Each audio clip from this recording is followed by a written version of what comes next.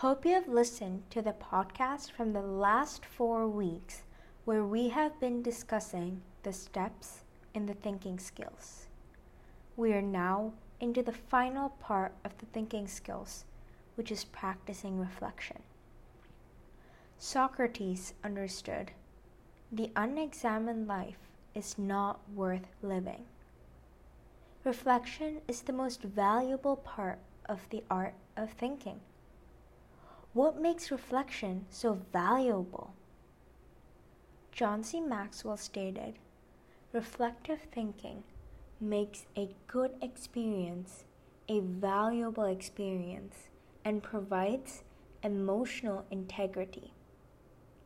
When we have a good experience, learning from it and gaining insight from it makes the experience valuable.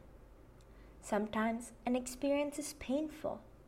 Other times, experiences are enjoyable. When we reflect on both types of experiences, we start becoming honest with ourselves about our emotions and embrace them.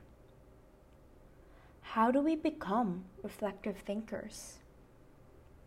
We can become one by setting aside time to think, staying focused, asking intriguing questions, and putting our learning to practice. Keeping aside time keeps us prepared for what we have to reflect on.